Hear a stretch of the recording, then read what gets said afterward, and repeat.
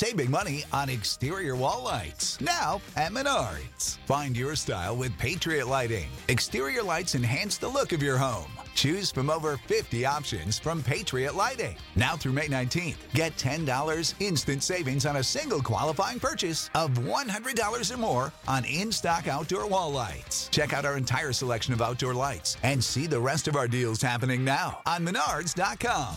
Save big money at Menards. Greetings, blenders, and welcome to episode number 48 of Real Blend, a podcast that actually got Clint Eastwood to make a terrible wood pun this week. That was me. It was you. My name is Sean O'Connell, the managing director of Cinema Blend, and I'm very excited to introduce you to the co-hosts of Real Blend, starting with Jake Hamilton of Fox 32 in Chicago, who stole my thunder because he is the one who got Mr. Eastwood to make this horrific pun. Jake, please take credit for that right now. I thought it was fantastic. To be fair, you could say that Diane Wiest did it because she referred to him as an old piece of wood, to which he said, No, I'm an old piece of Eastwood. And it was beautiful. And luckily, that was the end of my interview, because if it weren't, I still would have just walked out because I just would have said, that's it, I'm done, I quit. I also love that show on HBO that she stars in, Wiest World. Yes. Yes. Well, I don't mean to steal that from the thunder, from the master of puns. So happy. Kevin McCarthy. Honestly, of God, Fox 5 in DC. Sean, what Hi, did Kevin, I say? I walk out and I went, he gave me a Kevin McCarthy pun. Didn't I say that in the hallway when I walked out? See, and all this proves is that the pun game is strong within brilliant minds like Clint Eastwood. That's awesome. That makes me really happy because I would never ever think Clint Eastwood would do puns like that, and that makes me that makes him even cooler in my book. It really does. And I hope you know now that whenever I hear a pun, Kevin, my first thought is, I cannot wait to tell Kevin about this. I just love that Eastwood did that. It makes me so happy. We are starting out this week's episode with some show notes. Not exactly news just yet, but I want to let everybody know that this is going to be our last show that's broadcast live to the Facebook page. And the show itself is not over by any stretch. Obviously, this is episode number 48. We're building towards 50, and we're going way beyond that. We are still going to have basically the same show every week, and it's going to be available on iTunes and Google Play and Spotify and pretty much all of the podcast apps out there. And you can even stream the show right in your browser on Cinema Blend's site. So feel free to go there for that. But if you are one of the few people that only listen to us on the Facebook, we don't want to lose you at all. So just be sure that you grab the show on one of those services. A lot of people get us through Google Play. A lot of people are using their Android devices to download us. We're really, really thankful about that. Of course, if you have any questions about how to get the show moving forward, hit us up on social at RealBlend, or you can drop producer Gabe an email at realblend@cinemablend.com. He'll work with you to make sure that you figure out a way to get the stream, because we have a lot of really, really exciting things planned for 2019 and beyond. So we really hope that you guys continue to stick with us. And like 99.9% of people who listen to our podcast listen to it on our downloadable platform, which is kind of exactly why. It has nothing to do with the show itself, as Sean's saying. We're just trying to divert all of our work process towards where people are listening to it, which is exactly what the point is. So Absolutely. Yep. So a lot to get to this week. We are going to get into the SAG Awards, which recently dropped and are shaping the Oscar race in new ways. So because of that, we will have Rising and Falling and talking about some of the new movies that we've been able to see that are awards contenders. We are going to review Aquaman now that the embargo lift has been up on that. We're going to get into the Avengers Endgame trailer, which we haven't talked about yet. And we want to talk about Brightburn, the new trailer that looks like evil Superman, because we have some very strong opinions. It's a mean of steel. I'm going to throw that out there. No, that's good. That was pretty good. That's pretty good. But before we get to that, reviews. We have a review. What a smattering of compliments that was. Like, I'm sorry. That was all right. From someone named His Disciple 319, which I think is really clever of Kevin's mom, because not only is she diverting us by using his, making us think it's a guy, but now she's pulling random numerical codes, 319, to distract from the fact that Kevin's mom writes all of these reviews. And to give a little background to that, I mean, I make a joke every week. Anytime we get a review and it's sent in our text chain, I say that my mom has somehow written that review. Or if we get a ton of downloads on a show, I say my mom bought a bunch of brand new computers with new IP addresses and downloaded every version of it. I'm joking, clearly. But yeah, this one in particular, I was like, my mom's really kind of stepping up her game and adding 319 to the end of this one. Very trying to throw us off, right? Does your mom actually listen to our podcast? I actually don't know that she does. I don't. The true irony of it. She knows I have a podcast. I just don't know that she knows how to download it. So that makes sense. Well, this one is called My Favorite Podcast, and it says, I wish this was a daily podcast. Well, you know who doesn't wish that is Gabe. Gabe would die if this was daily. Breaking news, Gabe. We're going to daily. It's equally fun as it is informative to listen to the conversations between three friends who are truly passionate about film. I started listening to the podcast about a month ago, and I am eager to listen to each new episode on my commute to work. Keep it up, guys, and Dunkirk in all capital letters and exclamation point. This is Dunkirk! Dunkirk makes me so... I'm just so happy that is actually a tag at the end of people's reviews. That's really cool. And that means people are listening to our entire show, if you think about it. Well, that's the last thing we say. I mean, like, the thing about, like, podcasts or anything online, people can listen to a middle of it and then get back to it later or just stop listening. That means like how people are going to watch Roma when it hits Netflix. See, that cuts deep, Jake. I'm joking. No one's going to watch Roma when it hits Netflix. Jake gets mad when we joke that if he doesn't love a movie that we say he hates it. I actually think Jake hates Roma. No, I just hate it. I just hate how much everyone else loves it. Because I don't. So and if good. I can't be happy, I don't want anyone else to be happy. But it's so good. Is it though? Yeah. See, I would go with, I bet you that, and I don't know if Jake will actually answer this, I bet you Jake thinks Aquaman's better than Roma. Wait, no, what did you tweet at me? Kevin tweeted in the text chain a Venom photograph, and then he did the greater than. Don't bring that one up. I don't think that review embargo is lifted yet. The other movie. Oh, interesting. Yeah, don't mention that yet. Yeah, then that's a nice little mystery we just dropped. Yeah. What movie is not as good as Venom? I do agree that the movie, the unsaid film here, which we will reveal on another podcast. Yeah. I think Venom is better than this movie. Okay, Kevin, rank Children of Men, Gravity, and Roma. Good question. It's a good question. Ooh, that's a great question. I mean, they're all amazing. But if you had gun to your head, if you had to rank them. Ranking them, I'd probably go Gravity, Roma, Children of Men. Interesting. I think I'd go Children of Men, Gravity, Roma. I think Roma, now to clarify, I think Children of Men is a more rewatchable film and a more maybe possibly entertaining movie in the sense of that it's more thrilling. Roma is a slow burn that I'm just astounded by the filmmaking of it. And I mean, we can get into the details of that later on, but Roma is definitely going to be it's a very detail-oriented watch. It requires every bit of your attention, and I think from a filmmaking standpoint, I think Roma is the second best movie he's ever made. I think Gravity's the best. Let me ask you this. So I think we all know that we live in a world in which the Russo brothers will not be nominated for Best Director, unfortunately. Right. Though I think they should, because for what they pulled off with Infinity War is astounding. Russo brothers are nominated for Best Director in theory, hypothetically. Bradley Cooper's nominated for Best Director. Alfonso Cuarón is nominated for Best Director. Who do you give it to? Out of those three? Yeah. Well, my number 2 of the year is Star is Born, so I'd give it to Bradley Cooper. Would you give it to Cooper? I think I'd still go... I'd love to live in a world where at least Russo's got some acknowledgement for what they pulled off as a director. Dude, I would love it. I would be ecstatic if the Russo brothers won Best Director. I have zero problems with that. But in my opinion, the more deserving of the three would be the Cooper, because Peter Farrelly's going to win it. So just get used to this. No. Here's the deal. I love the idea that Peter Farrelly is now all of a sudden this guy that's going to be invited to the Oscars. I think that's fantastic. I just don't. And we've touched on Green Book. I don't want to get back into it. It's a perfectly pleasant film. Yeah, it's fine. Yeah. I mean, it's good. What in there for Peter Farrelly's Oscar direction? clip? For his Oscar clip, when he gets his Best Director nomination, what if it's Jeff Daniels on the toilet? Oh my God. Peter Farrelly, and then they just cut to him and he goes, someone and Kevin's head just explodes, and we have to replace him on Real Blend. To this day, I still think that Jeff Daniels deserves an Oscar nomination for Dumb and Dumber. I'm sorry. He does. He's phenomenal in that film. If you actually take it and look at him in real life, as dramatic as he really is, and then look at that scene in all of Dumb and Dumber, he deserved an Oscar nomination. Okay, that performance is amazing. It has been a while since we had a podcast, and a lot of stuff happened while we were away. So we're going to do some catch up. We're going to rip through some news items that dropped, and these are all just huge Sean, items that I want people's comments on. Yes. I still haven't gotten an answer from Jake on that question. Jake, which one? Is Aquaman better than Roma? I want to know your answer to that.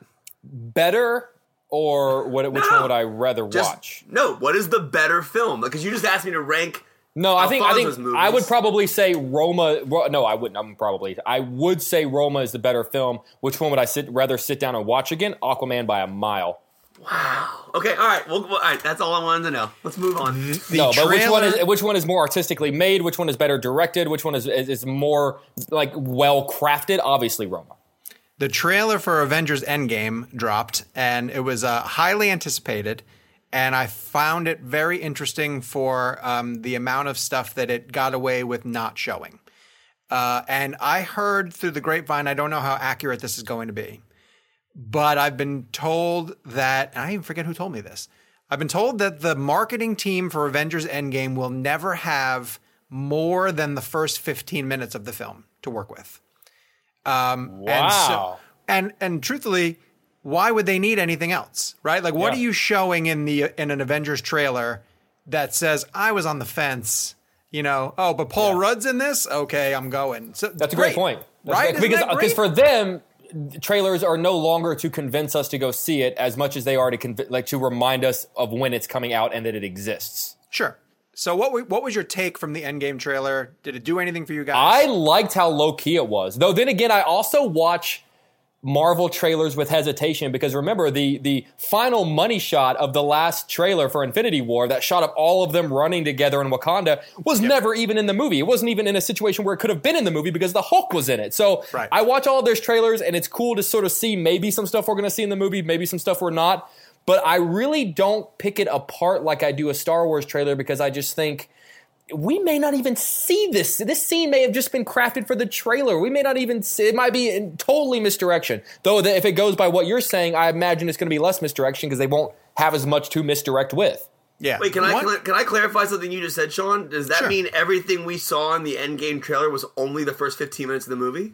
If what I've heard is accurate, then yes. Okay, Which kind of makes sense because you would have two storylines that are essentially picking up from where Infinity War left off. You would have Tony Stark in space trying to get home, and you'd have Captain America and Black Widow sort of regrouping after they lost everybody they lost. Right. Now, the only thing I found really interesting, that this is a theory that I believe in, when you watch the Scott Lang footage, and this is spoilery, if anybody doesn't want to hear this, tune away, but come back, I'm not quite sure. But the Scott Lang footage tells us two things. One, he got out of the quantum realm, which is where he got left at the end of Ant-Man. But in the top corner of it, it says archive footage, right? And the wording of the way that Cap and Black Widow talk to each other, Cap says, is this a recent video? And Widow doesn't say whether it's recent. She just says, that's the front door. So because it says archive in the top, some people believe that Scott Lang might have emerged from the quantum realm in the past and went to Avengers facility and knocked and said, knocked. And he was like, hey, it's Scott, I'm here. But it's not happening in the moment when Black Widow and Captain America are actually there. That's really interesting. Now, maybe it's not true. Yeah, right? Maybe it's not true. But I believe that time travel is going to be a big component of Endgame. Sounds like Christopher Nolan wrote that theory. Like Yes. he submitted some theory on a blog under an anonymous name, like Dunkirk Fan 101. That's amazing. And he put He's that a Reddit theory troll out there in between movies. He's just trolling people with Inception ideas. No, but the Endgame trailer I thought was incredible.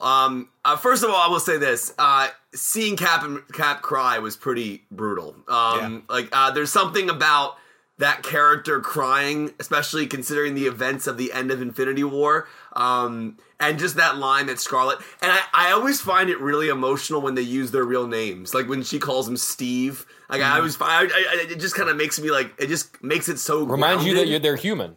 Exactly. I think it's such an interesting thing how powerful just a name can be used. Like, I mean, Captain America is such a huge presence, and when you break it down to just Steve, and then he's like, and then what does she say to him? Is this going to work? And he goes, it's going to work. Yeah, she says it's going to work. I don't know what's going to happen if it doesn't. I don't know what I'm going to do if it doesn't. I love that line. Infinity War, kind of going back to what Jake was saying, I think Infinity War, in my opinion, I think it deserves Best Picture nomination. I know it's not going to happen, but that movie is close to perfect. It's absolutely, it's amazing. The juggling of the editing of that. Endgame, I think is a great title. I think that I think it speaks to what's going to happen. I mean, I'm still, especially because of Doctor Strange's line at the end of Infinity War. He says we're in the end game now. Yes, perfect. Now, here's what blows my mind. I go back to one of our earlier episodes this year where we had Rob Liefeld on for Deadpool 2. I repeat his theory at least once a week. It's a great theory. I mean, for people who haven't heard that episode, Rob Liefeld, his theory, which I think is brilliant, is everybody who disintegrated in Infinity War is actually still alive. Anybody who didn't disintegrate are the ones who are going to die. But Rob's theory makes perfect sense because everybody who disintegrated still has future movies coming out. That's Chadwick. That's Tom Holland. Doctor Strange. Chris Pratt, right? Doesn't he disintegrate as well? And then the ones who Guardians. are left, Cap, Iron Man, the original core Avengers. Yep. There's theories that they're not going to continue on. So, I mean, that, and then maybe, I don't know how that's going to play out, but I mean, maybe Thanos' snap, maybe the horrifying nature of wiping out half the planet is having your emotional weight of watching someone die in front of you, but they're not really dying. You're the one who's dying. I think that's just really deep. What I think is truly incredible too about it is this movie is months away and we have no idea whatsoever. And they are keeping it as close to the vest as they can, and I think that that's fantastic. So I know I was following social media over the weekend. I think there was a Spider-Man Far From Home trailer that premiered, I think, in Brazil or somewhere. At Brazil Comic-Con, yeah. So has there been a description released? Was Tom Holland in the trailer? I've heard that it does not address the events of Infinity War at all. Right. It just picks up as if it were a Spider-Man sequel. See, he's essentially like, boy, I got to go on vacation. I'm going to Europe with my classmates. Yeah. By the way, I think is odd. Did Cinema Blend have someone there?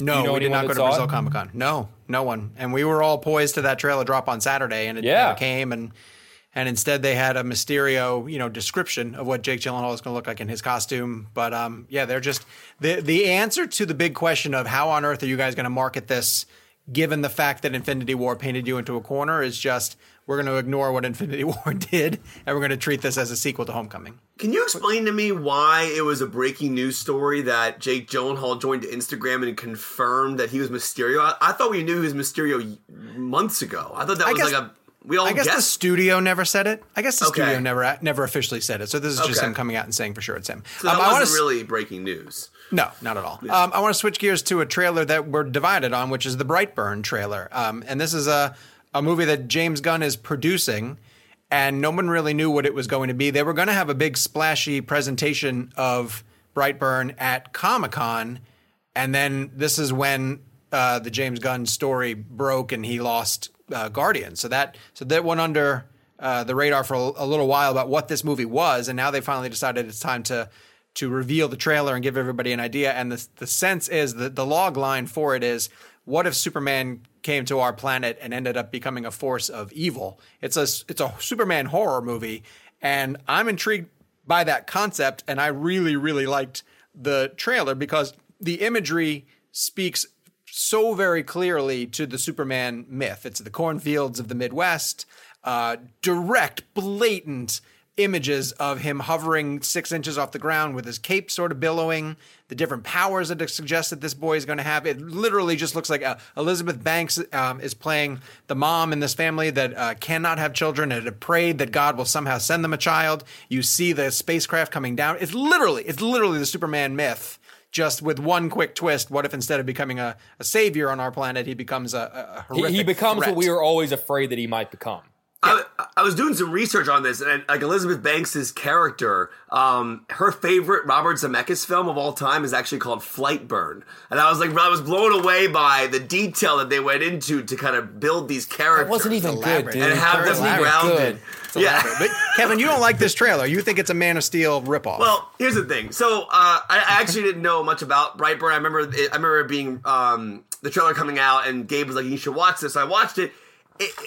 It's literally Man of Steel in the sense of the text that comes up on the screen with like the light that flashes. It's very Warner Brothers. I know it's Sony, but it's very Nolan, Snyder-esque font. The music feels like Hans Zimmer. There's like a scene where they're driving in an old beat up truck, just like Kevin Costner's in Man of Steel. I mean, I'm assuming that's the idea, was but it feels like an exact copy of Man of Steel, but then it turns into a horror film. So I don't know why I want to see it. Also, how is Sony getting away with using a likeness like that? I mean, Warner Brothers is DC Comics. But I mean, you can't sue someone for making a similar film. I mean, they're not using the name Superman. They're not using the Superman logo. They're not using the score. I mean, different studios make similar films all the time. Dude, every slasher horror film, it has the same general.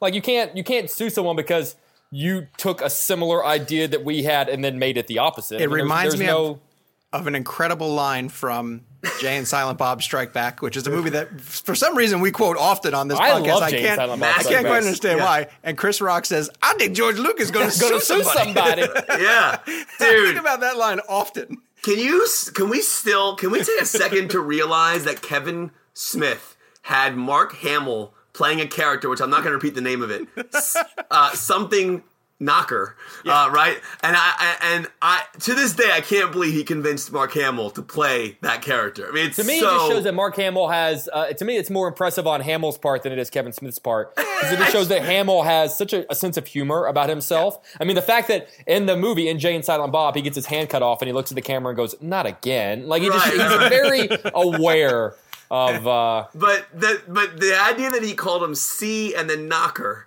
makes me. I just can't believe he played with that. In 2019, there are 3 movies that I want us to do commentary tracks. Gabe, figure out how we can do a commentary track on Jay and Silent Bob Strike Back. Gabe just gave a thumbs up. Forrest Gump. He doesn't care. Dunkirk.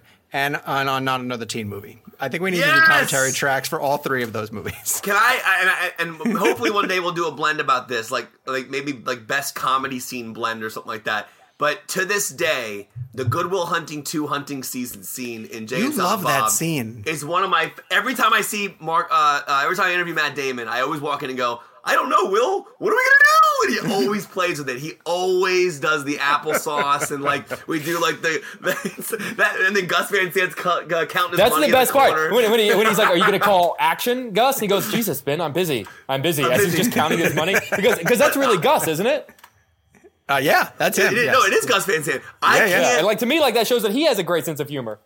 I cannot watch the Good Will Hunting scene ever again and not think of what Kevin Smith did there. I mean, it's just perfect. I want to get to the Oscar host situation, and not necessarily the controversy that led to the departure of Kevin Hart as Oscar host, but the new idea that they might potentially just go no host or do a Saturday Night Live type rotation where different people just keep coming on to introduce different segments. Where are we? The Oscar host conversation every year becomes more and more complicated because it's pretty clear nobody wants the gig, right? It's a thankless job. You get paid $15,000. Right. You get ripped apart in the press. It takes a lot of work and preparation to go into it. Why would anyone want to do it?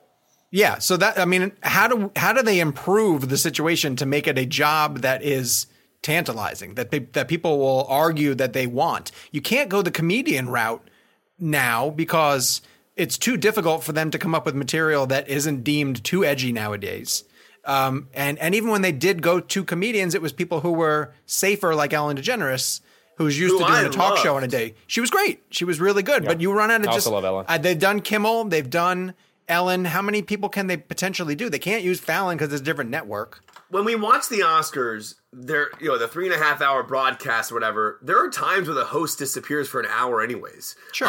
And so I kind of like the idea of it just being, I don't know, there's something to be said about like about a through line of a host. But I like the idea of maybe turning it into a bit. But then who opens the show? What's the bit in the opening? Because it's usually the host who comes out and does something. So I don't know. Okay, but don't we always argue that the show is too long and needs to lose stuff anyway? Yeah, What but if they that's just not what it opened needs to with an lose, award? though. That's not what it needs to No. lose. It needs to lose some of the awards that no one cares about. I like the opening. I like some of the skits too. in the middle. I like sort of that little bit of the fluff that ties together the awards I Okay, care so you about. still argue that a host is necessary. Yeah, I'm all for, like, obviously, on this podcast we've been talking about how the Academy needs to progress and how it needs to change what it considers to be a Best Picture. But there are certain aspects that I think make an Oscars, and for me, a host is one of them. I like the idea of having a host. I don't like the idea of an SNL thing with a cast of characters coming in. To me, that's borderline bringing back Anne Hathaway and James Franco. Like, it's just... But I'm more appreciated when they went out of their way to honor. Like, I think we always get excited by the escalation of the presenters, right? So by the time you get to director and picture, it's always some type of icon who comes out to give those out. And then I also So really you're going like to start the with year. someone not important at all, and then No. progressively work your way up. No, I guess my point would be because I also loved the year that the previous nominees in the category came out and said amazing things about that year's nominees, right? Like five that took supporting so actor. long, though. Really? Oh, it took a long. Yeah, I felt like it did. took. I mean, that multiplied by 4 times, that took Yeah. way too long. So you're saying you don't want 5 cinematographers to come out and talk about cinematography this year? I'd be okay with that. I would love to yeah. retroactively go back and give Roger Deakins all the Oscars he should have won for his career. Other than that, Let's have Roger Deakins host the Oscars. I'd be okay with that. I would be okay with that. we shot would had be someone perfect. tweet us earlier in the week and said that Kevin and I should host the Oscars, and he wanted to clock how long it would take before I walked off the stage and quit, which I thought was a pretty funny tweet. Kalina is watching us in on the Facebook Live, and she Kalina. says that Gosling saved jazz so he can save the Oscars as well. It's not a bad suggestion. That's great. I would watch that. All right, so they're still figuring out what the host situation is. I don't know what the answer is, but while the Oscars are figuring that out, a number of organizations came out and announced their nominees, and to me, they're changing the direction of the race in significant ways. Exciting though. I like that. I like that we don't know what's going to happen this year. It makes me excited. This has been the most, I think, the most exciting awards season, because there is in no category is there like a Christoph Waltz for Inglourious Basterds where we go, okay, well that one's already done, or a Gary Oldman for Darkest Hour. There is no major category where we go, it's already done. Right. But to me, it was supporting actress for the longest time because Regina King was picking up everything. Yeah, and her not getting SAG was a big deal today. I still think she gets an Oscar nomination, which I think that still puts her back in the game. Oh, yeah. I think so, too. Okay, so I want to bring up SAG because they're the most recent to drop, and we're also going to talk about Critics' Choice and Golden Globes in that process. But in Oh, my SAG, God, it's like we're back on awards blend now. well, this back is what's in the important saddle. nowadays. Yeah, and believe me, we're getting to blockbusters later. We're going to have an Aquaman review, and we can talk about... well, we already talked about Spider-Man Into the Spider-Verse. Go back and listen to last week's episode. SAG doesn't do Best Picture. They do outstanding performances by a cast in a motion picture. It's completely focused on ensemble. They went with Star is Born, Black Panther, Black K Klansman. Here's the deal. You've now got me saying that. I said it in my newsroom today because I let someone borrow my copy and they gave it back to me. I was like, and across the newsroom, I go, "Hey, what'd you think of Black K Klansman?" And then I paused and went, "Oh my God." Mission accomplished. Those 3 make sense. They're popping up everywhere. I would say all 3 of those are in the Best Picture race. Do you guys agree with that? 100%. Yeah, without question. No question. Were you surprised that Vice didn't get? To me, that's the epitome of the kind of movie that gets an ensemble nomination. Stunned Vice wasn't there. Stunned The Favorite wasn't there, even though I'm not a fan. Like the performances get singled out when people are raving about The Favorite. Yeah. Have you guys heard about Christian Bale's favorite Ryan Gosling Oh film? my God. The Vice No, guys? Kevin. The Vice guys. Come on. That's good. That's good. I like it. Yeah. Okay, right. Pretty good. The 2 that made it into SAG cast that I don't know if they have a shot, but now it feels like they do. Bohemian Rhapsody and Crazy Rich Asians. Do we live in a world in which Bohemian Rhapsody is going to get a Best Picture nomination? Feels that way. Really? Starting to feel that way. Oh yeah, dude, Bohemian Rhapsody was great. I'm just happy that Do you think Bohemian Rhapsody is deserving of a Best Picture nomination? No, I think it's deserving of a Best Actor nomination. Okay, But I agree with you on, but it does not deserve a Best Picture nomination. I dude. will say this: the one thing I'm excited about this year specifically is that a lot of films that people actually went out to see That's fair. are being That's fair. recognized. So, like, if you look at the SAG nominations, 4 of those films were blockbusters. I mean, Black Klansman made a good amount of money, but 4 of those movies were gigantic films. Bohemian, Star, Crazy Rich Asians, and then what's the fourth one? Black Panther. Black Panther. So what you're saying So- is that the Oscars are turning into the People's Choice Awards. No, my point that I'm making is the Oscars over the years have, in my opinion, have never really been about what movies people are actually seeing, and I think It shouldn't be about what movies people are seeing. No, my point is that we have, and I've said this in the show a million times, so I'll keep this very concise. We have and we were all guilty of this. We all watch a trailer and go, "That's an Oscar film," and we all have it in our mind what an Oscar movie is. An Oscar film should be dramatic. It should be based on a true story, whatever it is. But now we need to start understanding that comedies, horror movies, superhero films, action films all deserve the same type of recognition. Well, in that case, then Mission Impossible Fallout should get a Best Picture nomination. See, and I didn't love Mission Impossible Fallout. I thought it was very good, but I think it's better than Black Panther. But I would disagree with that. I disagree with that. I disagree with you. I think Protocol and Rogue Nation, I think, could have been that breaking barrier for an action film. But then we can get into a whole discussion about stunts and how those deserve. Yeah, how is that not a category? Yeah, that's really? ridiculous. Just like everyone wants it. It's the one move the Academy can make that everyone goes, okay, well done. And I'll tell you why Bohemian Rhapsody gets in for picture. 100%. When it got its Globe nomination, it didn't get it in a cheat with musical comedy. Right. It got in the drama category. Yeah. Because if it got in musical comedy, you'd be like, oh, well, it has music in it. Yeah. But the thing I don't get about it getting an ensemble nomination from SAG is that, like Kevin said, it's just Rami. Yeah. Who else? I mean, like, does that mean was that weird. Mike Myers is a SAG nominee this year? Yes, Yeah. technically, he is a SAG So- nominee. I will say this. Yeah, I know. I will say this. The one thing I do like about the SAG nomination for Bohemian is that Rami is getting too bloody long. What? I'm doing Mike Myers talking about it. It's but- too bloody long. Bohemian is getting all the Rami's getting all the recognition, and I think people are actually sleeping on how great the other 3 guys are.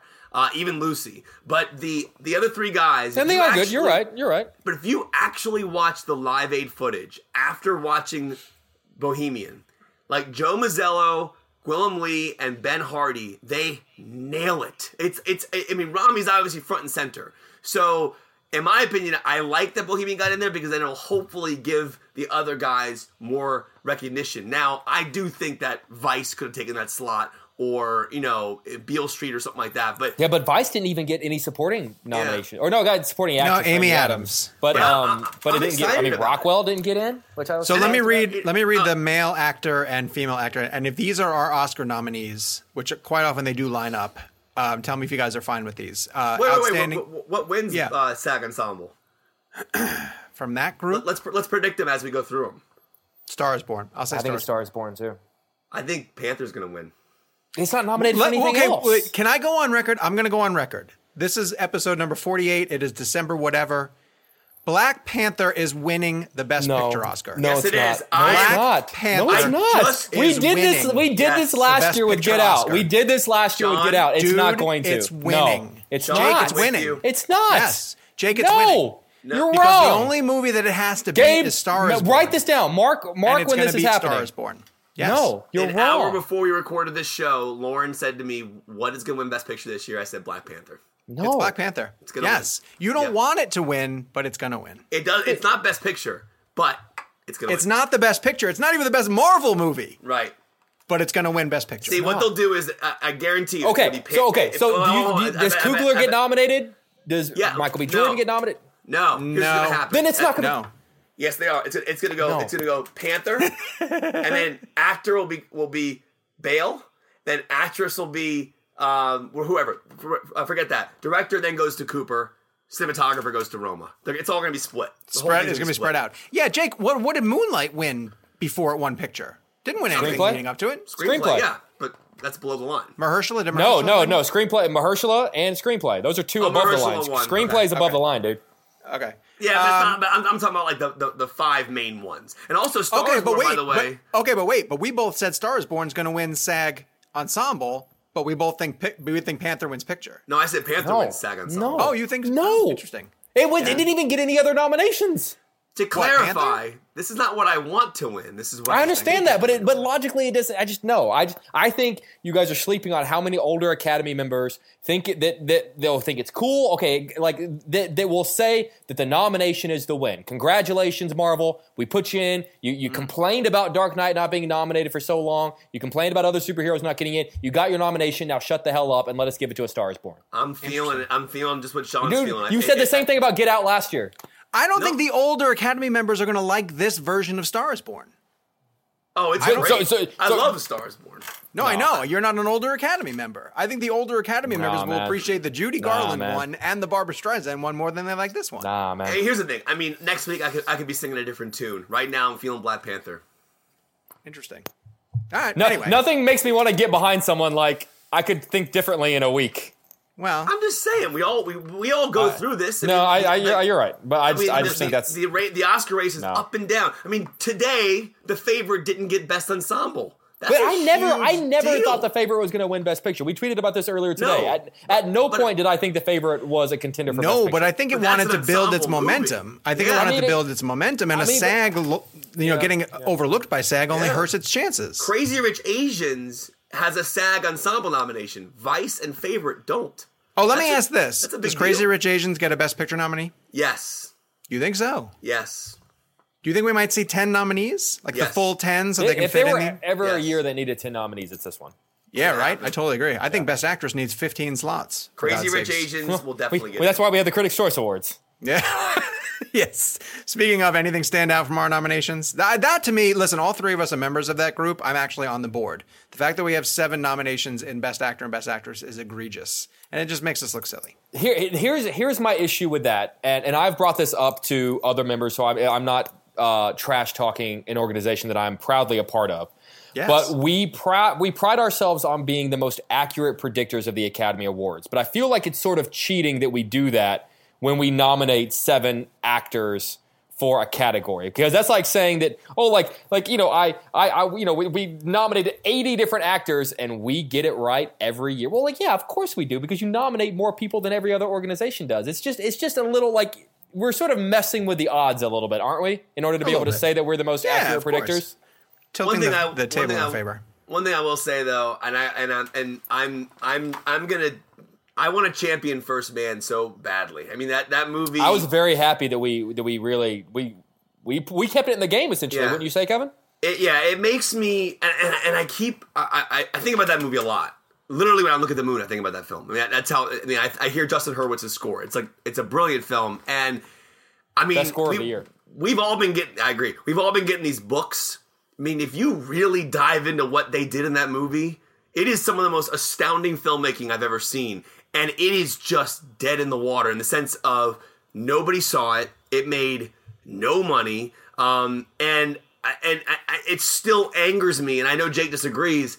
I really do think that controversy hurt it. And I've talked to people that they think the same thing. That movie deserves more. And I think the Critics' Choice, giving it 10 nominations, I don't know what's going to happen. I think Foy will get in at the Oscars. I think Hurwitz gets in at the Oscars, so we'll have representation clearly with production design and Claire things Foy like that. You didn't get a SAG today, though. Did she not get a SAG? No. I didn't look at that list. Wow. No. Well, neither did Regina King, though. So I mean, exactly. But I think Regina King. King has a lot more going into the Oscars than. In fact, there's such an outrage that Regina King did not get nominated today that I think people will go out of their way whenever they're voting for the Oscars. Yeah, you know who got her slot? Margot Robbie for Mary Queen of Scots. Why? Which A, not a good movie, and B, her performance specifically not good. I mean, she just miscast and has nothing to do in the movie. So who on earth watched Mary Queen of Scots and thought, oh yeah, Margot Robbie gets a nomination in this movie? Like, that's dumbfounding to me. So, yeah, not a big fan. All right, who's actor? Who got actor? Well, we got to move off SAG. We got so much other stuff to get to. I will read through say, quick actor and note on actress. actor. I love that John David Washington got nominated. Me I too. love Black Klansman. And I So- like that he's now in. He's in the talk. He could be that fifth slot because there are 4 guarantees. There's Cooper, Mortensen, Bale, Rami Malek, and then that fifth one is sort of up in the air. It's been to a few different people at this point. I would love for it to be John David Washington. It really could be. Yeah. One thing I'm hoping is that if Christian Bale wins, that he gets on stage and sings his Oh, my favorite God. his favorite artist song, Vanilla Vice. Like, come on, don't you guys want to see him do a Vanilla Vice song, Vice Vice Baby? Come on, guys. Best actress goes to Melissa. Melissa McCarthy. She's probably in, right?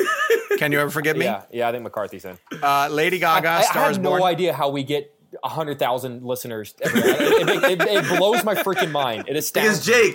Because Vice Vice Baby is brilliant. I mean, don't you want to see Vanilla Vice? Come on, it's Christian Bale's favorite artist. Olivia Colman is in for the favorite. Emily Blunt gets in for Mary Poppins Returns, and then Rightfully Glenn so. Close. I didn't like. But she's great. And then, did anyone see The Wife? Glenn Close is in for I The did. Wife. Yeah.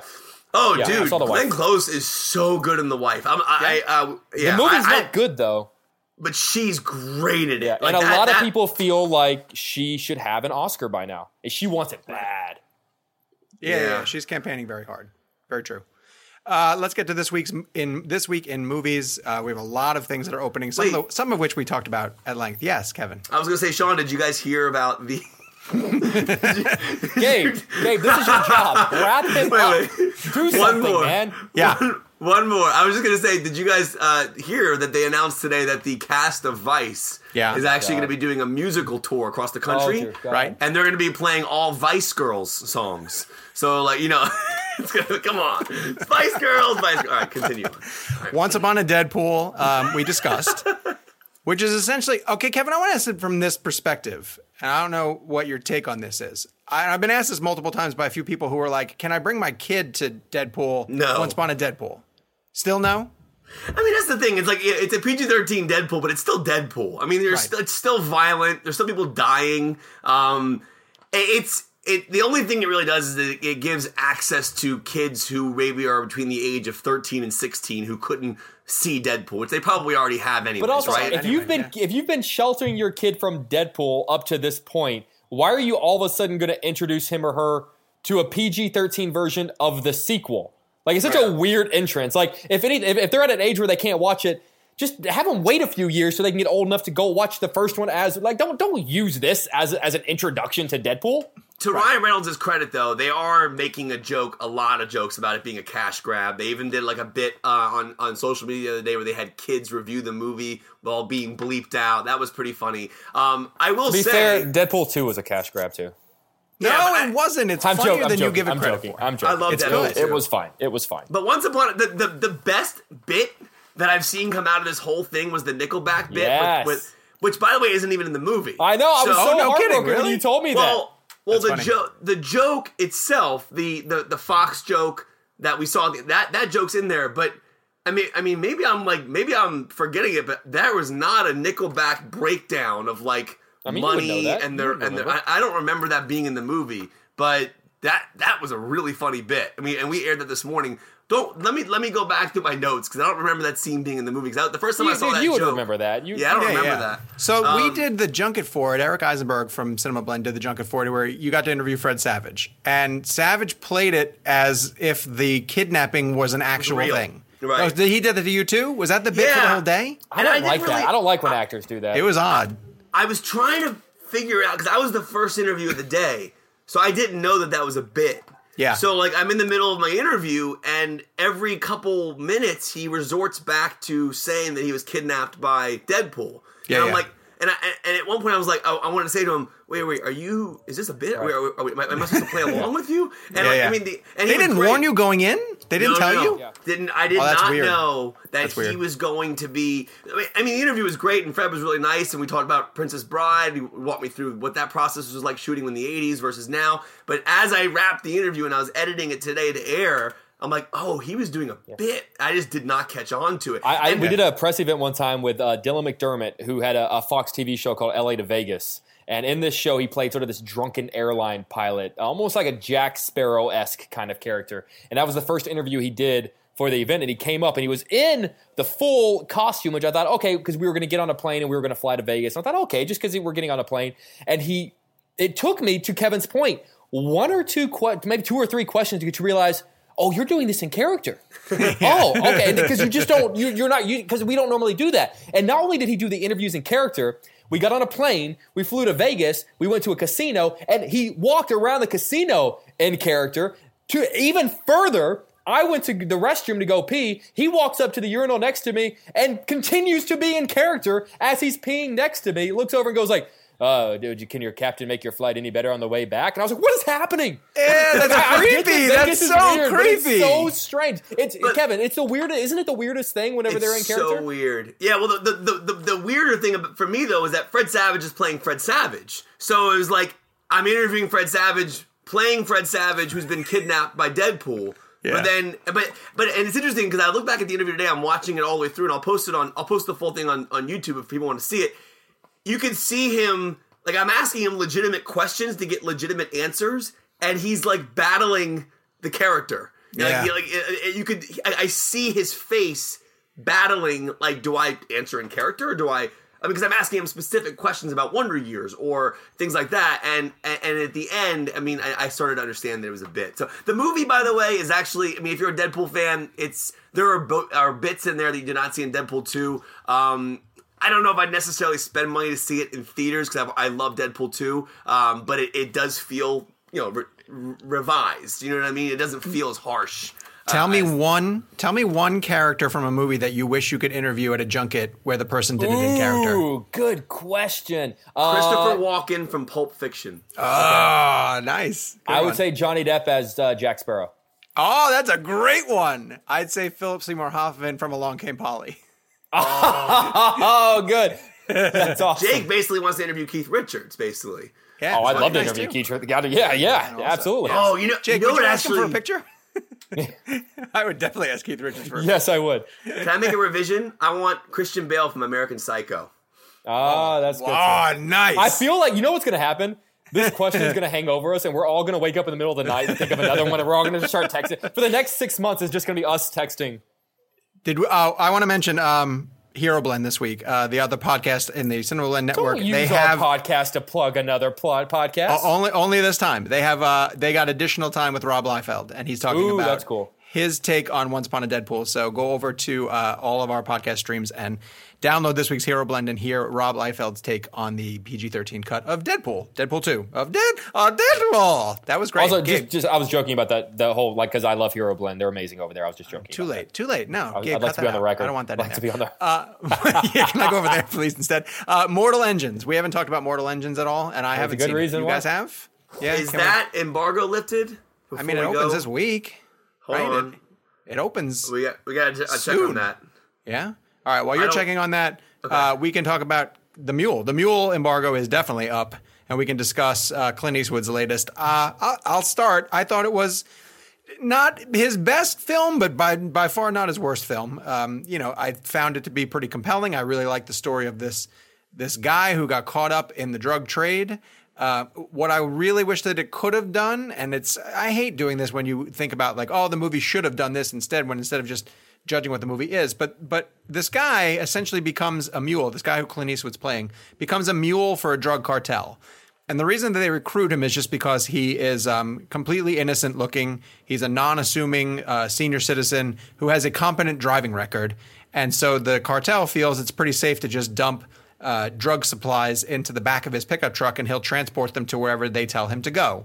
I wish the movie stopped for a second and just asked how this guy feels about his part in the machine that's pouring more illegal substances into cities like Chicago and places where he's essentially assisting the cartel. And the movie doesn't really go that in depth into what this guy did. There's a subplot running where Bradley Cooper and Michael Pena. Thank you very much. Are tracking down who they think the mule is.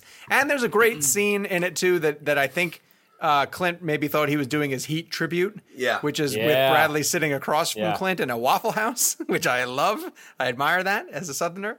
But yeah, it was fine. I thought it was fine. I thought it was decent. I liked it, and I thought it was better than I thought it was going to be. So That's the first thing I thought about was that Heat scene. The first thing that hit my mind was like that's a And it's homage funny. to Heat. There was a critic that was sitting next to me because we were in the theater. Kevin and I were there. On the other side of me, Kevin, the person leans over and goes, "Oh, that's got to be the Heat scene, right? That's got to be a Heat reference." Yeah. So I liked it as well. I feel like, not to get too inside baseball, but it's being treated as if everyone's kind of ashamed of it. I feel like. I mean, we're in awards season, and the fact that we weren't made or asked to see it before voting deadlines, and the fact that we didn't get a screener, I don't know anyone that got a screener for it, implies that I feel like it's sort of being buried a little bit. But which made me walk in thinking, this has got to be really bad. But I liked it. To your point, no, it's not Unforgiven quality. It's not $1 Million Baby quality.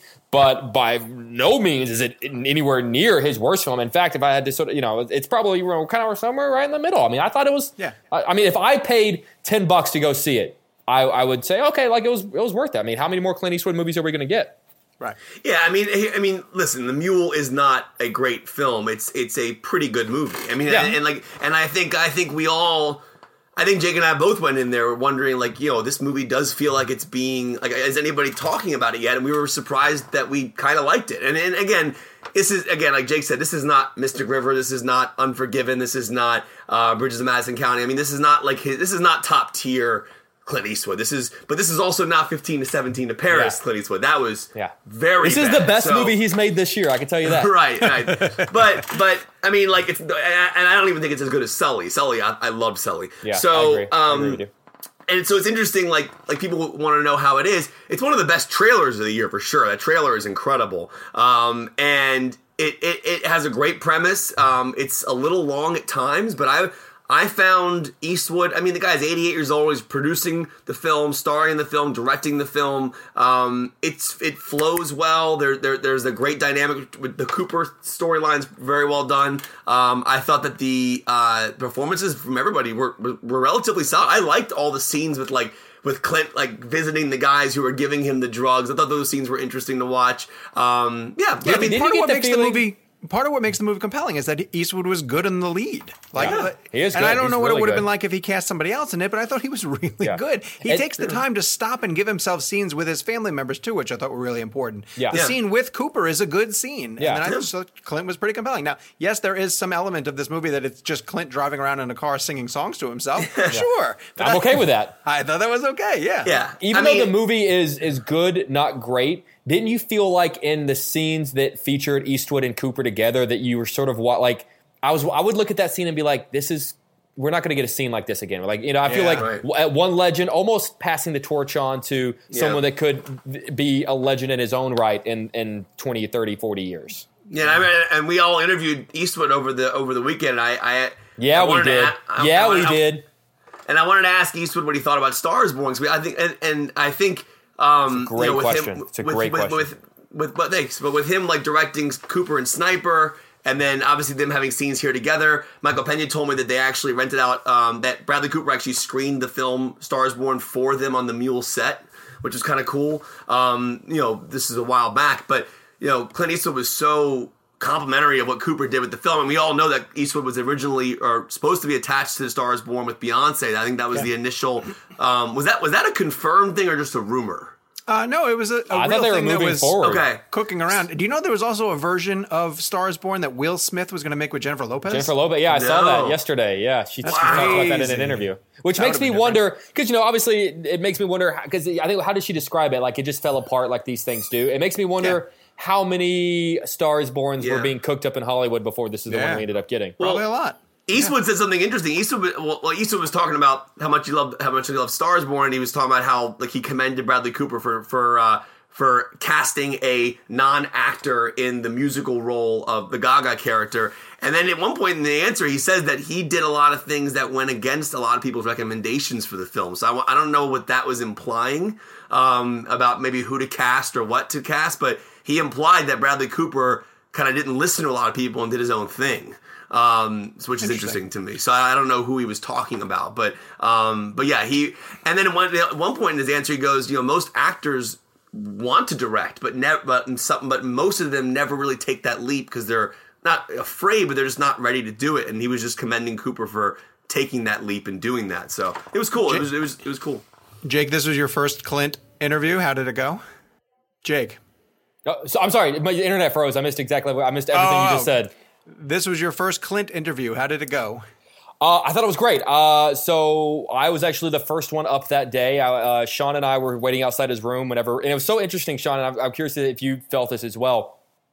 Clint walks into the hallway. We're all there waiting for him, and you could just feel sort of just almost a hush fell over the hallway. You could feel everyone sort of just tense up, get excited. He came over, shook each of our hands before he walked in the room. Good, firm handshake for an 88-year-old man. I was very impressed with that. And I walked in there, and he just very unassuming. It was almost like talking to someone, and someone from Warner Brothers told me afterward that he apparently was saying all of these people are just so nice. Like he wasn't he wasn't expecting all of us to just sort of kind of be bowing, because I say whether you love his movies or not, the man is a cinema legend and one of the few of a generation that we really don't have many people. I mean, we're talking himself, but maybe Jack Nicholson, Pacino, people that really are part of this generation that are unfortunately getting older. And I mean, to just, and one thing I wanted to make sure I did whenever I was sitting there interviewing him was be present in the moment. Because whenever I go in there, and especially for an interview I'm excited about, I get very intense and I get very anxious and I'm ready to go. And as they're talking, I have my next question ready to go because I know we're running short on time. And one thing I wanted to do is just when he was talking to me, sit there and look at him and go, that's Clint Eastwood in a chair, 2 feet from me, talking to me, responding to a question that I asked him. And I made sure that I did that because I don't know if I'm ever going to get him again. And it was really cool to do that and really appreciate that. And not to get all schmutzy and get all emotional, but sharing the moment with you guys, being there, the night before we did this interview, the three of us all sat down at a restaurant in the hotel we were staying at, and we practiced on our questions together. We went over our questions. We helped each other with phrasing, and really, I mean, as great as that interview was, for me, the memories come attached to you guys being there. Yeah, and people don't realize, our lives when we travel to these junkets, I get that people they see a glamorous side of it, and we're very lucky to do what we do. But we all work really hard, and this was a Saturday night when we could have been out doing whatever we wanted to do. But Jake and I have always made it a point, and now with Sean as well, to stay in and practice our questions. And Jake and I have been doing this for years. I'll pretend like he's Spielberg, and then we'll go over our questions together. And so, who are some of the ones that we've done? Spielberg. We did a Scorsese geek out, dinner. We did Oprah. Yeah. And the cool thing was when we all sat down for dinner. Because I think people listening to this show love the behind the scenes aspect of these junkets. Because Jake was telling the story about Eastwood coming down the hallway. And I'll tell you guys something really funny about oatmeal cookies in a second. But the dinner we had, we were all sitting there, and we all present our questions. We came up with 3 questions each that we wanted to present, and none of us had the same question. Yeah. And that was the cool thing. If you know anything about how the junkets work and the knock on junkets, which is that reporters ask the same questions to the talent and they get sick of hearing it. And the three of us in particular take great pride in asking questions that no one else is asking. In fact, for me, the little high I get, I don't do drugs, I don't do anything wild and crazy. My high is hearing someone I respect go, ooh, that's a good question. That's my drug. Okay, no. So, and I'm so glad Kevin brought up the fact, because that truly blew my mind that all of us stated our questions and nobody had a repeat question. But what I loved more than even going into the room and speaking to Eastwood was when I said my questions out loud, and Van Vliet was with us too, Chris Van Vliet, who people know from the show. Yeah. And if I said one of my questions and all 3 of those guys at the table were like, oh, that's a good question. Because you know that we're all professionally, this is what we do. We rack our brains with the question that we're going to ask that's going to get that reaction. So when we're able to get that reaction from the other 3 guys that do that professionally, there's nothing more rewarding than that. Yeah, and the cool thing is... Yeah. No, go ahead, Jake. I for me, whenever Kevin or Sean tells me a question that they want to ask, I almost, like, if it's a question that I genuinely want to hear the answer to, I almost grab them by the collar and go, you have to ask this question because now I want to know what the answer is going to be. And if you don't ask the question, it's going to drive me nuts because I'm always going to wonder what the answer is now. Yeah, and the crazy thing is, like, and I'll go a little into detail on kind of like my situation when we're all doing interviews. It's tough because you have 5 minutes. You're sitting across from someone like Clint Eastwood and Diane Wiest. Yeah, sorry, yeah. I'm blanking. And they're in the room together. You have 5 minutes, and clearly Eastwood is. They're both legends, but Eastwood is somebody that that I'm a particular fan of. So I was very excited to meet him. And I've interviewed him before, and I've had him one-on-one, and he's been great. When I walked in that room, I had my questions that I prepared, and I opened up with the question I told you guys, and I ended with the question I told you guys, which was Star is Born. But I had these two kind of like fun questions in the middle. I was going to ask Eastwood, because his character does not have any speeding tickets. I was going to ask him about his first speeding ticket, and then what song he sings when he's driving, because he's singing. And I don't know, I just sat down, and I got a vibe that this wasn't going to be like one of those like. I don't know. I just felt I had a moment right. You got to read the room. You got to read the room. Yeah. And so I sit down and I'm like, okay. I asked him my first question, and I'm like, and as he's answering, kind of going against what Jake was saying, because you want to be present, but sometimes you're really kind of figuring out your next question. I had to make a decision in my mind, and I just dropped the fun questions and kind of went. Because it's so known that Eastwood shoots with one or two takes, generally speaking, with his movies. And I had not positioned a question to Diane yet. So I figured, okay, why don't I just bring that up and have both of them react, since there's an actor sitting there who's also experiencing the one or two take thing with Eastwood. And it was just something, and I know he's been asked it a million times, but it was just like my brain defaulted to something safe because I wasn't sure where to go. You know what I mean? So like, it's interesting, like the dynamic of how a room works. And Jake and I discussed this with Star is Born, when you sit down with Cooper and Gaga, and you have 4 minutes to get something out of them, and it's the science of who to ask first. And we all debated this. When you have Clint and Diane in a room together, who do you ask the question to first? Do you go both, or do you go to Clint? I went straight Clint. I even started Mr. Eastwood. I'm going to start with you. Right. No disrespect to Diane, who is a 2-time Oscar winner, so obviously a legendary actress. Yeah. But unfortunately, in that situation, and I feel like she understood as well. 100%. Clint is the legend in the room, I would argue, and the director and star of the film. Right, and so I just kind of like I actually started stuttering in the middle of that question, because I was like I didn't want to not have her speak, because I was trying to, because Eastwood gave such a long answer to the first question, but then I still wanted to get to my Star is Born questions. I was like, how do I get a question in here where they can both answer and still have time left? And that's what's going through my mind during that interview. So I'll post it. I don't love how it turned out on my end, but I'll post it because I think it's interesting just to give a science of what's going on in someone's brain. Yeah. Sometimes you just have a brain fart like that. It's funny. We can do as much prep as you want to, but when you're in the room, all bets are off. You just got to roll with how it goes. Train for that. We've talked about this in the past. You can't train for what it's like to sit across from Clint Eastwood. All you can do is do it multiple times, and unfortunately, we don't live in a world where we get to talk to him multiple times. It's like playing Pee Wee football and then being told all of a sudden you got to go to the Super Bowl. I will say this, and that's a great analogy. I think one thing I find interesting is we all know movies and the business inside and out because we work on it. And I think the question about him doing one or two takes is something he's been asked a million times. He doesn't do rehearsals. Jake tells a great story about Tom Hanks telling a story about how he doesn't say action because it would scare the horses on set. So what's funny is I got back to DC and I aired my interview, and I actually aired his answer and her answer about why he does so less takes and why he wants to get it right on the first take. And when I got out of the package, my anchor goes, "Oh, it's so interesting. I didn't know that he only did one or two takes." Yeah. And then I kind of had a light bulb moment where I was like, I've known that for years. We know these things, but the average viewer does not. And there's a good chance that people listening to this podcast probably know it, because if you listen to this podcast, you're a movie fan.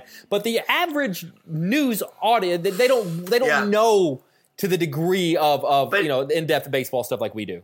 It's just one of those things where I just defaulted to a safe question because I thought, and I just wish I had done better in that situation. I wish I had Clint Eastwood is one of the most intimidating men in the history of cinema. There is no such thing as a safe question. So in the moment, Kevin, you think you were having trouble with the curve? That's that was really good. That was yes, really that was good. perfect. By the way, I got to mention the oatmeal cookies. By the way, What's this? I went back. I was doing so for people. This is kind of cool. We were in the same hotel, and Jake and I did Vice on the 5th floor, and we did Mule on the 1st floor.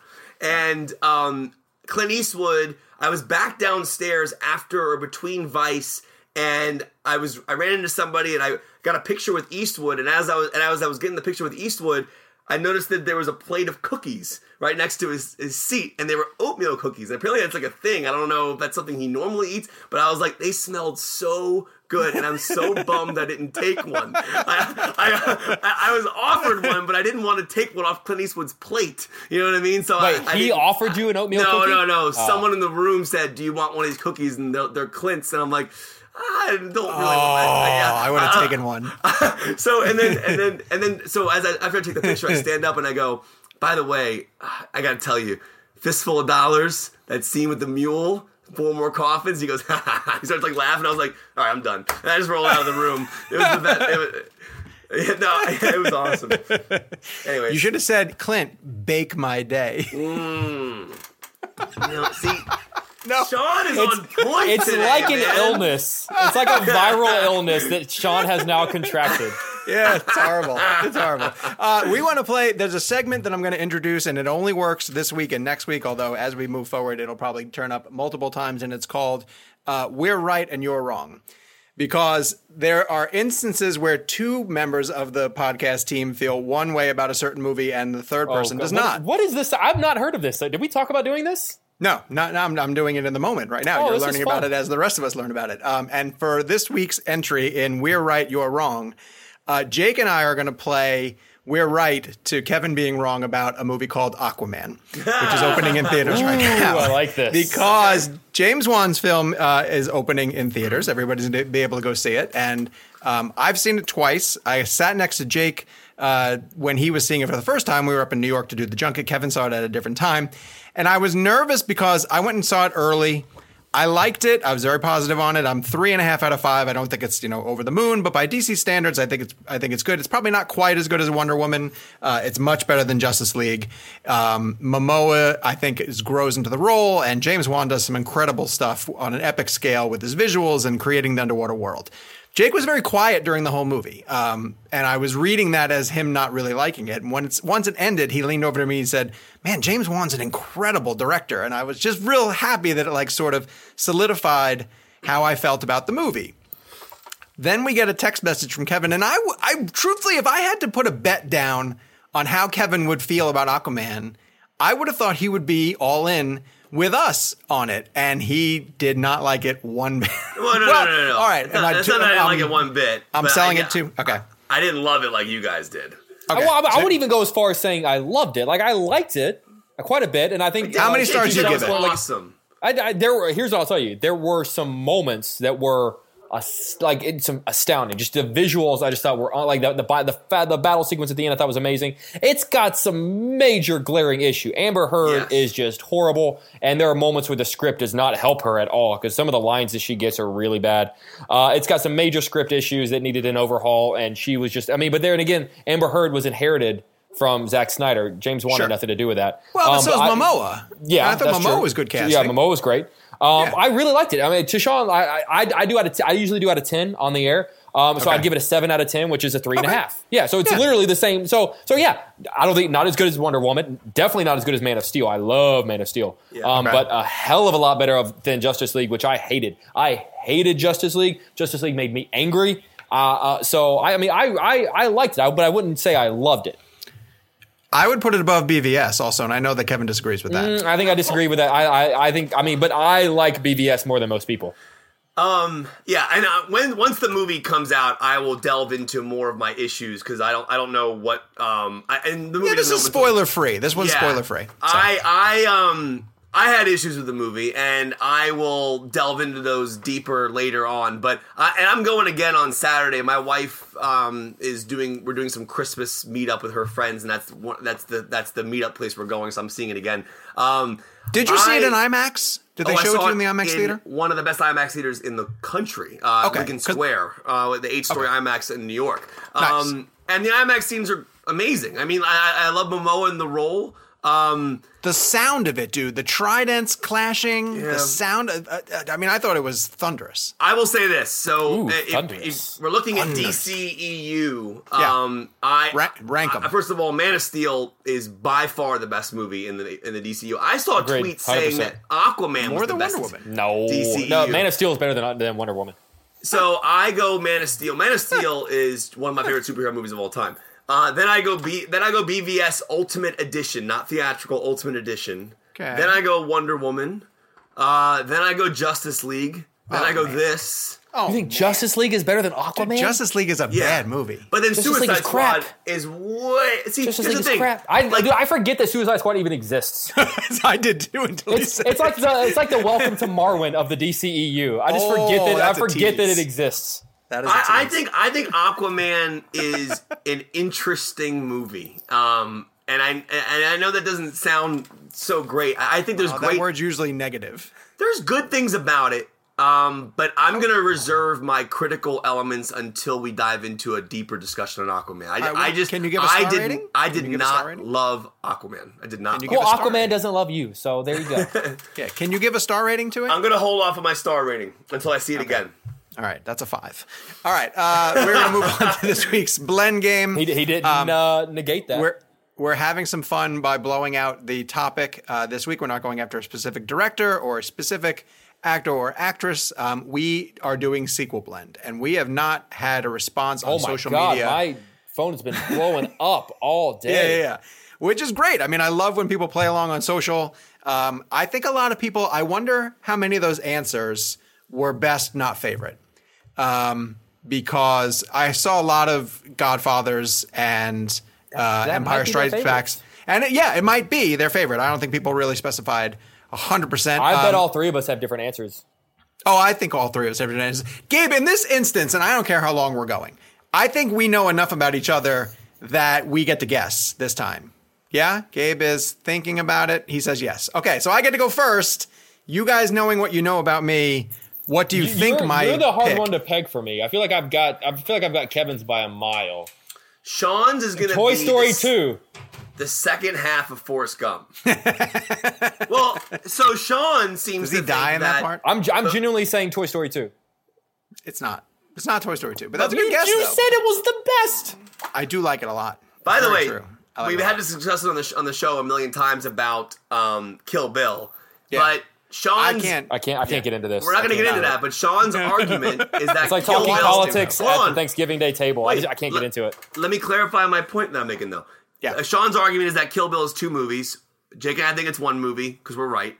And then on top of that, so the point being that I'm making is because he thinks Kill Bill is 2 movies, and it's only Kill Bill 2 is the second half of Kill Bill. Yeah. That any movie can be divided into 2 parts. So technically, Vice, the second half of Vice, could be your favorite movie. But favorite you sequel can't of all say time. why. You can't say why Yeah, you're yeah, saying don't- that yeah, bit. Don't. You can't do don't that. expand on that. It's too soon. Or Despicable Me, the second half of that movie, whatever, any movie. I'm not saying Vice for any specific reason. I'm saying We're that not. any I can't. movie. No, we can't go down this route as much as people want us to go down this route.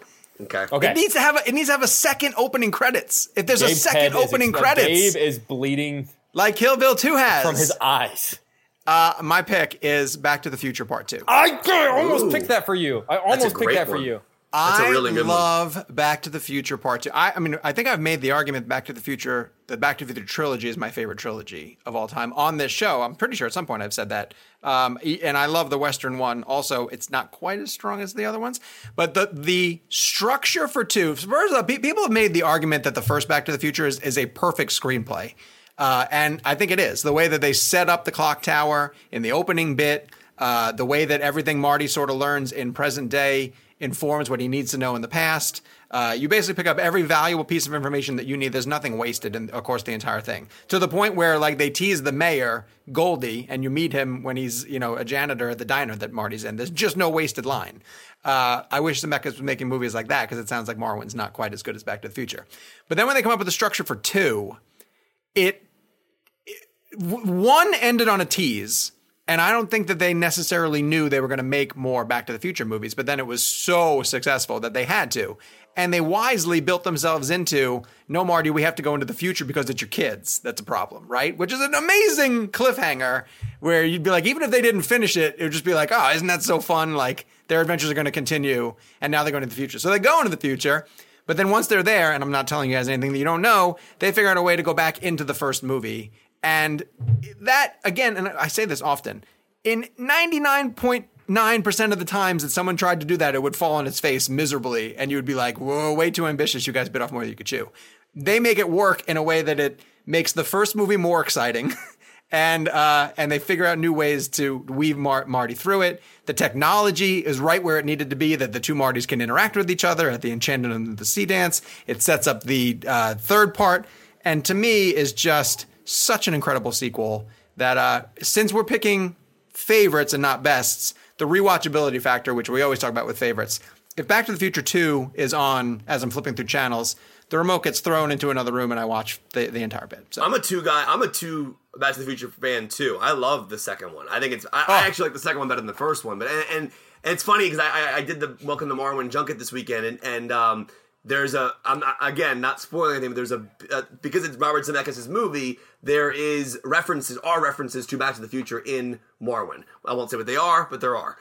So I ended up asking the whole cast, like, their favorite Back to the Future film, and everyone pretty much said one, including Steve Carell. But it is, I think, I don't know, maybe it's a generational thing. I loved 2. 2, to me, was just...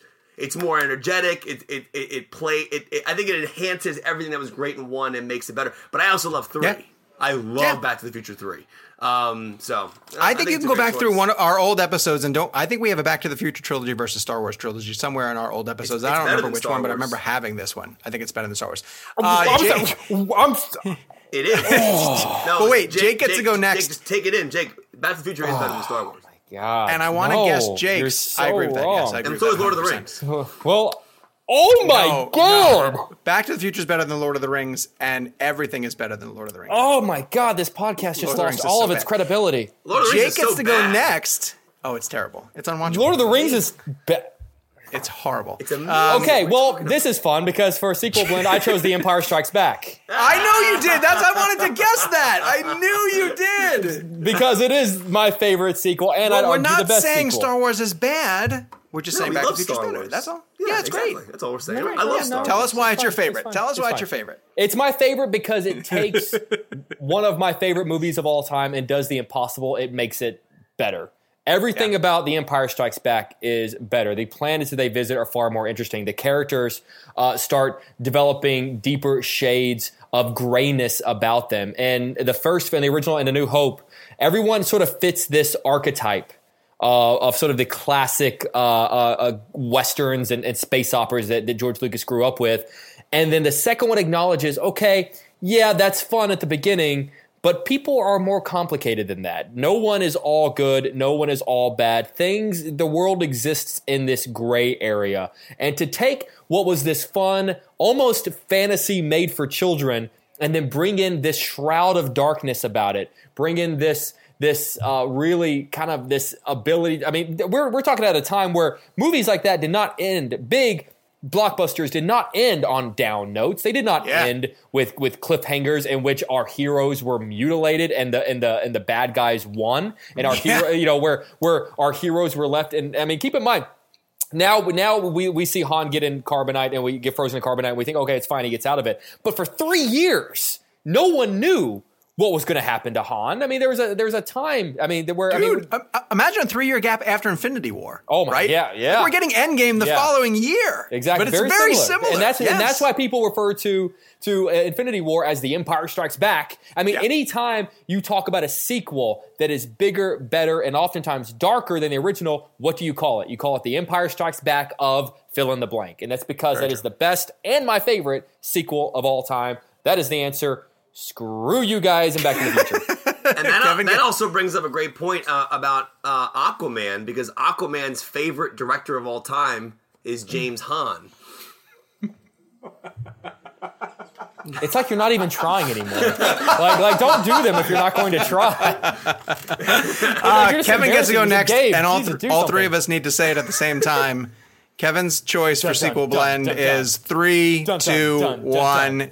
T2, Yeah, Judgment of course. Day. Yes. I mean, it's the only choice that matters. Wait, did anything come close? Could anything top it? That's it? That's the be-all, end-all?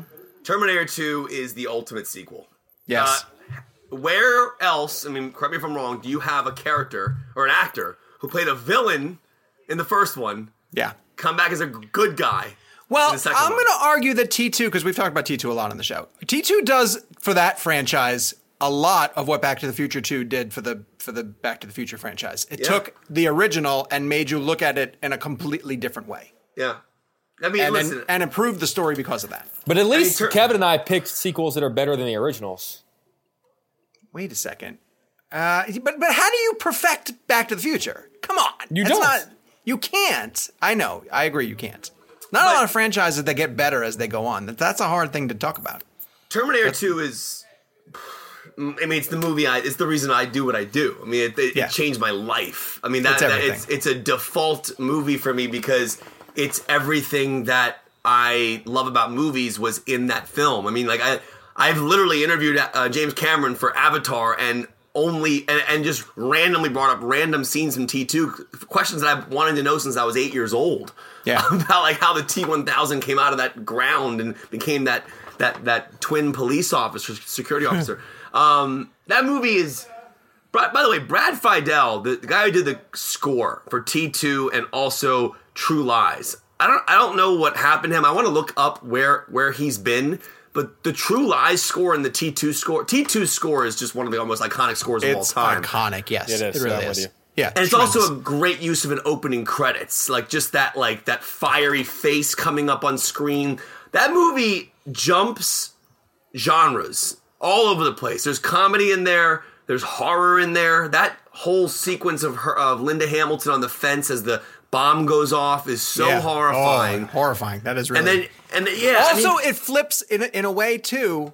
Not only does it flip Arnold's role, it flips her role. Yeah. From the damsel in distress pursuant in a horror movie to the badass warrior that she is in Judgment Day. How much weight does that elevator sequence have when he walks off as she's slowly taking that corner and she's wearing her that white shirt and she's like sliding into the elevator area as he comes off with the shotgun just that slow-mo and then I could literally every scene in that movie is perfect, and then the way it's shot, the tint of it, like that bluish metalish tint to it. I mean, it's true. I to this day when Arnold walks into that bar in the beginning and throws that guy onto the stove in the back of that bar and I always feel the burns on my head and your boots. Yeah, take it. I can quote every. But anyways, that movie and it also just it makes me cry so hard at the end when he's lowered down into the molten steel, whatever that is, and he gives a thumbs up. I still, to this day, wish that James Cameron kept in the smile scene, which is my favorite scene in the whole movie. But thankfully, it exists on the extended edition, which is great. It's one of my favorite scenes of all time, watching Arnold do that fake smile. It's so great. But what a movie. Every performance, Robert Patrick, everybody is amazing in that movie. Well, Tiffany Edwards agreed with you in our audience pick. Tiffany Edwards said Terminator 2. Someone named Midwest Met went with Star Trek II, The Wrath of Khan. And Brandon Moore went with one that I think all three of us would absolutely agree with, Captain America, The Winter Soldier. Oh, yeah. Which is Great one. Which is a movie that just completely improves on its predecessor. So, for next week, we are going to be playing one that's kind of go along with what we're doing. So, for next week, it's our last episode of the year.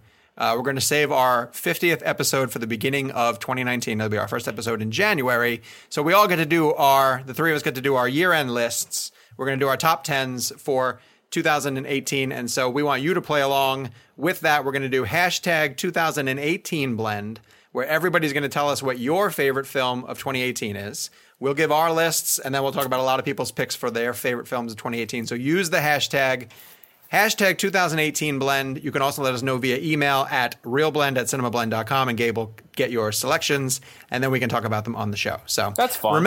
Yeah, I think it'll be fun. Yes, Kevin. Before I go, the reason I didn't get my Aquaman rating, by the way, is I didn't know that the embargo had officially lifted. I just checked my email and I looked, and the embargo did lift. So my rating for the film at the moment is a 2.5 out of 5. So I didn't want to not give it and it seemed weird. I just thought that we were still under embargo. So there's my rating is at 2.5. Well, what I hear when he says that is, I was going to let you guys do something that you weren't supposed to do, but I wasn't going to do it. No. You guys, I was totally okay with you guys go ahead and screwing yourself over, but I was not going to do it. That's not what I'm saying. So sometimes, and you guys know this, my reps have different embargoes than Chicago or Charlotte. I've seen reviews Do they? drop. I thought an embargo was an embargo. Happens all the time. I've seen reviews drop in different cities, and then I'll email my rep and go, "Can I review it?" And they'll go, "No, there's an embargo." So I thought I was under embargo. I wasn't like maliciously sitting here letting you guys review a movie. I just didn't know that I could give my rating yet, which is why I didn't give it. So 2.5. Next week, in addition to giving our top 10 reviews, we will have a spoiler-free review of Mary Poppins Returns. So you're going to want to be here for that one. This is our The Godfather, right? I did. Yeah, I said it was the greatest sequel ever made. Okay. Mary Poppins Returns. I couldn't give it as my choice for sequel blend because I'm under embargo. So I had to wait one more week. One week, and next week I'll amend my choice from Back to the Future 2 to Mary Poppins Returns. This is our last Facebook Live. So if you're watching us on the feed, thank you again for tuning in for 48 episodes. We are going to be transitioning over to all of our downloads. Officially, you can get us everywhere podcasts are served. iTunes, Google Play, Spotify, and all those different places. Follow us on social media. We are at RealBlend. You can find the guys at Jake's Takes, at Kevin McCarthy TV, and at Sean_O'Connell. Of course, head over to iTunes and drop us a review. We really appreciate the people who are listening to us on Androids and trying to figure out how to give us reviews on iTunes. We love the fact that you guys are going that extra step to do that for us. Of course, you leave us a star rating and a review. It helps us grow out the show.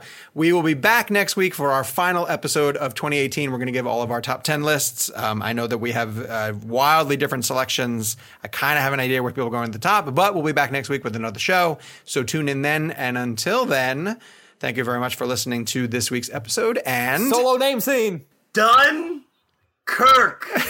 Dunkirk. Hey, Sean, Dunkirk.